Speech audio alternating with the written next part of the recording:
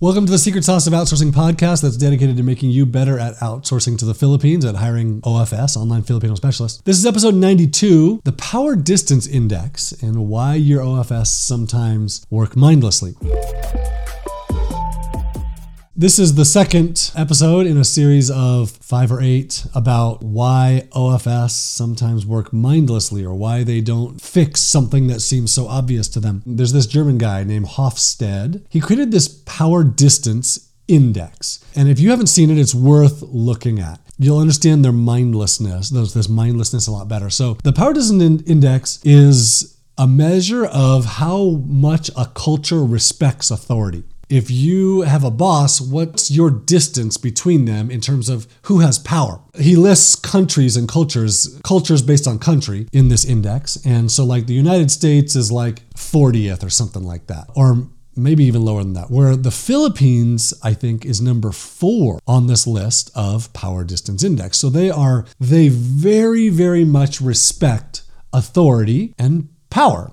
And if they don't have a clear picture of who's in charge or who's in authority, they'll often assume someone else is in authority because it's not them, and that they are below other people. And when you're below people, you're not really allowed, or you're not supposed to question what's above you. So this makes them less likely to tell you that there's a problem or to solve a problem when it's not their responsibility to solve the problem, or they don't have the authority to solve the problem. Here are some quotes that my team sent me that are a good indicator of this problem. What was on my mind at those times was, you are my boss. Why would I question or correct you? So this is the next one. This is a really, really telling behavior about how Filipinos respond. We trust professionals and are afraid to point out the mistakes of these professionals, like a graphic designer or a writer or editor, etc., because we are afraid that maybe we are the ones who made a mistake and we don't want to embarrass ourselves. This is really like a telling thing between both the power distance index and fear.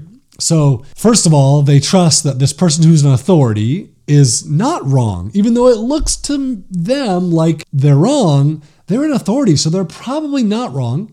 And then to say something and have you be wrong is embarrassing. So they're scared, they fear being embarrassed, they fear being wrong, and that person's an authority, and it just makes a hard situation, right? So instead of telling you that this is wrong, or instead of fixing this thing, they don't do anything. So this happened to me today. We're trying to create a new web page, and where a user is going to submit some piece of information, and the way the copy was written, they're going to send an email to something.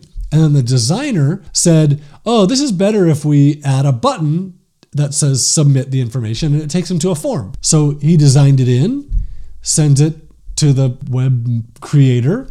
The person who's overseeing this whole thing reads the whole thing and sees it, and it gets published like this with both a submit your proposal button and instructions to email it. No, guys, what happened here? There's two separate instructions for how to submit this process. That doesn't make any sense at all. But I was the one in charge of the whole thing. So I was the one in authority, and I saw the problem. I was hoping that they would fix it, and they didn't fix it. And this is probably why they didn't fix it. And so I said, hey guys, we have a problem. Fix this. Find the problem. And they created some edits on stuff, but that's not what they fix. And so finally I was like, why do we have 2 ways of submitting this thing? And they were instantly like, okay, fixed. And they were probably all looking at it like, well, this is weird, but he said it's okay, so we're going to do it. And so in order to create this, you have to make some changes. Let me read a couple more quotes from my team before I talk about that. So next, it takes me around 4 drafts just to show a specific team member a mistake. Should I start with, sorry to correct you? Or, hi, person's name, I might be wrong, but, or, this might be because you didn't see this, but. So next quote, as children, we are taught huwag, some Filipino phrase, which more or less means we cannot defend ourselves or argue against elders. This ingrains the Filipino habit of never talking back to authority, even if we know they're wrong. So what this all comes down to is, if you are in authority, or someone is in authority over them, even if they see a mistake, they're probably not going to correct it, because this power distance index is really strong in the Philippines. They really respect authority. If you go back and listen to the episode about fear causing mindlessness, you'll see this power distance in that fear all over the place. So you can use this to your advantage sometimes if you're smart about it.